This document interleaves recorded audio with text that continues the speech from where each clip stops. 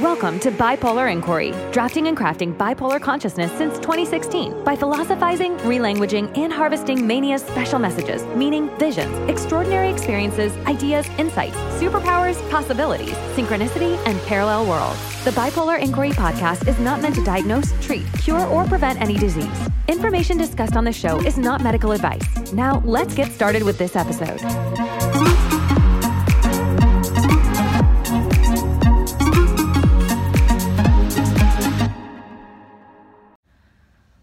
Bipolar is a solution to the ego and mediocrity.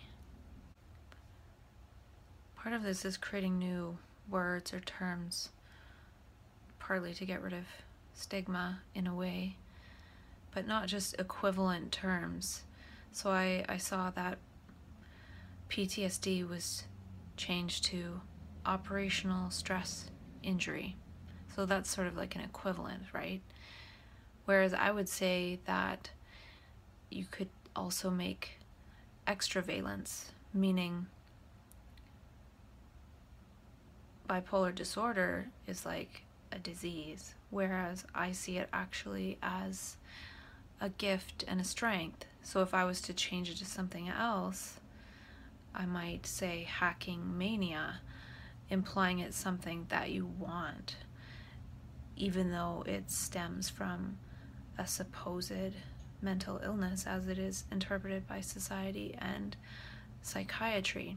It's one thing to transform words into equivalents, and it's another thing to transform them into extravalence in order to show that there are dimensions beyond the pathology. I could say that I'm extra polar. I have more poles. I don't think I just have two, low and high. I'm not like an on and off switch. And I thought of kind of a joke. I thought of, if I'm bipolar, does that make so-called normal people homopolar? Can I call normal people homopolar? I'm curious about these homopolars. They're so consistent and afraid. They always act the same in public, but I'm sure they go home and cry about it later. I used to be homopolar myself. Now I'm omnipolar. How can homopolars tell me about being omnipolar when they haven't yet transitioned? The universe is making us transpolar. Just as people can have a sex change, people can also have a change in consciousness. The ego can be surgically removed by the universe. This is part of the evolution of consciousness. We're getting into connection with the inner human dimensions we used to have when we were children. The celebration body, the silly body, the laughter body, the insight body, the learning body. And then we arise as those inner human dimensions, which is multi-dimensional, not this unidimensional ego, thought, image, sound, structure. Altered states of consciousness are multidimensional, where the ego consciousness is unimentational. It's thinking all the time along the same lines, thinking about itself, and that is in itself an illusion because there's no self to think about. There is thought thinking about itself. And I remember reading in the book The Politics of Experience by Artie Lang that psychosis is necessary. That's why it happens. And I wonder, what would make psychosis not necessary? What would make it so we don't need psychiatry because nobody goes into psychosis? And I think it has something to do with the fact that reality sucks. And we have to create it to not suck by being our embodied manic selves. I'm omnipolar, and it took a while to learn how to steer. Normal people, their consciousness is like an Atari game. It's like just like a joystick, like yeah, yes, no, maybe so, right, wrong, good, bad, up, down, left, right. And there's a lot more gears and controls when we get in touch with manic consciousness. If there was a constitution for people with bipolar disposition, I'm sure one of the amendments would be the right to bear buns. I also realized I was talking before, probably several times, about allostatic load, which I learned about from Dr. Daniel Siegel, and how certain stressors add up and it can accumulate as what's called allostatic load, which is just basically an accumulation of stress. And it's different for different people, and certain people are more, resilient than others. But I came to a realization the other day that certain people are actually allostatic load for me. Like, just being around them kind of feels like, ugh. And I'm sure I'm that way for some people as well.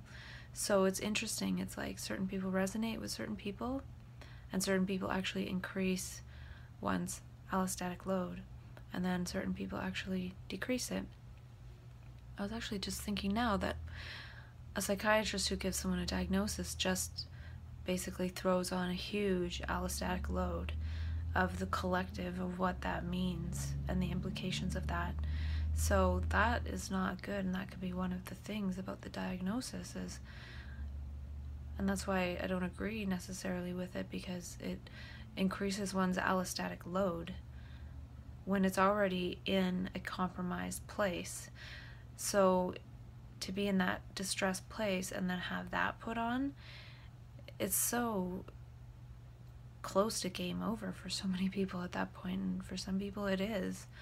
So really, emotional CPR and things like that would be so helpful to not be pathologized. And maybe at some point it would be good to be pathologized, but not right away. It seems like bipolar disposition goes from a state of allostatic lightness, having a way less stress than a normal ego consciousness would, and then to allostatic load, where everything feels dark and heavy. And I feel part of that is the collective. And somebody told me a quote, and it was a Carl Jung quote, and it was paraphrased. He didn't know it word for word, but he said that Carl Jung said that loneliness isn't the lack of people around you. It is lack of opportunity to say things that are meaningful to you. And I wrote that down because that's what I'm doing on these videos, is I'm speaking about things that are meaningful to me and just to myself in self-dialogue. And that's mainly because I don't have a consistent person I can talk to all the time about this. I am not in the financial position at this moment to pay someone to talk to me. And even if I did, it would be a very slow process over weeks and weeks, like an hour a week maybe for like weeks and weeks and weeks, whereas I can talk to myself anytime I want. So I guess I'm just saying that saying meaningful things doesn't necessarily mean I have to talk to somebody. I can just talk to myself, and maybe that's better than nothing.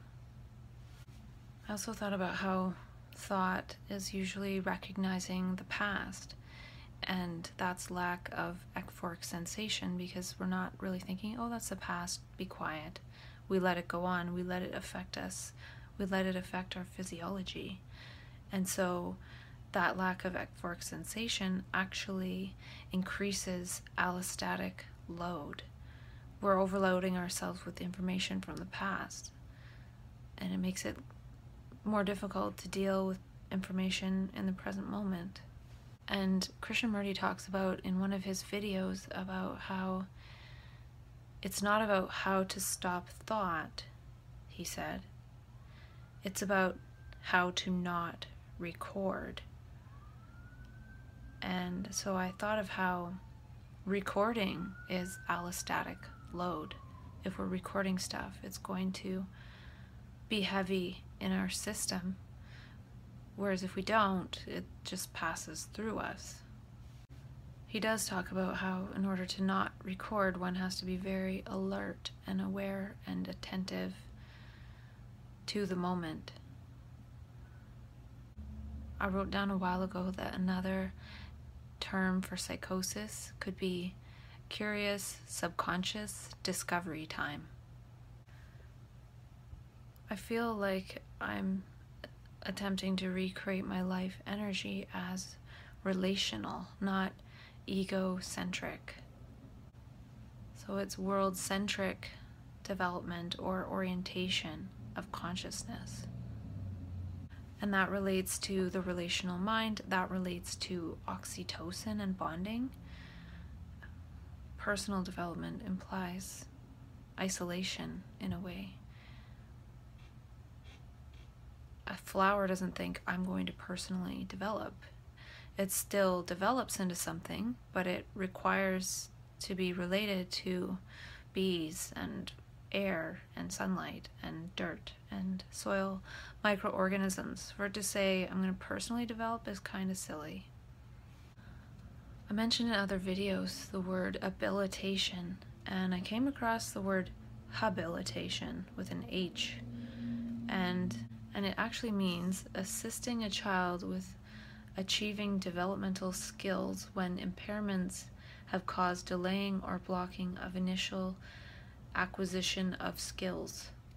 And I feel like MAP consciousness is coming in to help a person develop skills, certain behavior patterns, certain ways of being that are actually what is there when the ego is scrambled. So this energy, this manic consciousness is habilitation, yet psychiatry comes in and blocks that. So it actually blocks the habilitation. It's blocking the transformation, it's blocking the trans consciousness. And a person in trans consciousness can eventually integrate both the other consciousness and the ego consciousness within that consciousness, not mistaking itself for the ego consciousness and not mistaking that dimension as what is driving life. I saw an email from Jason Silva, and he said the new billionaire will attempt to reach out and touch the lives of 1 billion people. And if it's true that 1 out of 5 people develop a so-called mental illness, that means that if I were to reach 1 billion people, it would be half of the people with mental health stuff. Or maybe not all people with mental health stuff, but people that support people with mental health stuff. And mania and psychosis is the universe playing different music through us. We hear different music, we hear different sound, and we behave in different ways. The stuff I've talked about safety in my videos is like being prepared for the inner earthquake. It shakes up the inner. It's like the ground that we walk on is not the most fundamental thing. There's plates underneath, and those are moving, and they can shake and shake up the stuff on the surface. And it's shaking up the ego in order to orient us towards world centricity. Normality is the misuse of the mind, body, heart as it unfolds in time. And mania tries to reteach us how to use it. Tries to get us to remember by stopping. It would be cool to create something like a visionary learning alliance so we can just continue to learn together. I'm interested in what's possible, not solving problems. This is a learning conversation with myself. I have another word, transformation. Mental health system goes to mental hell system. Thank you for listening to Bipolar Inquiry. If you're enjoying the show, please feel free to rate, subscribe, and leave a review wherever you listen to your podcasts. Remember, use your voice, craft your consciousness, embody your potential, enter a quantum paradigm. The Bipolar Inquiry podcast is not meant to diagnose, treat, cure, or prevent any disease. Information in this show is not medical advice. Thanks again for listening, and we'll catch you in the next episode.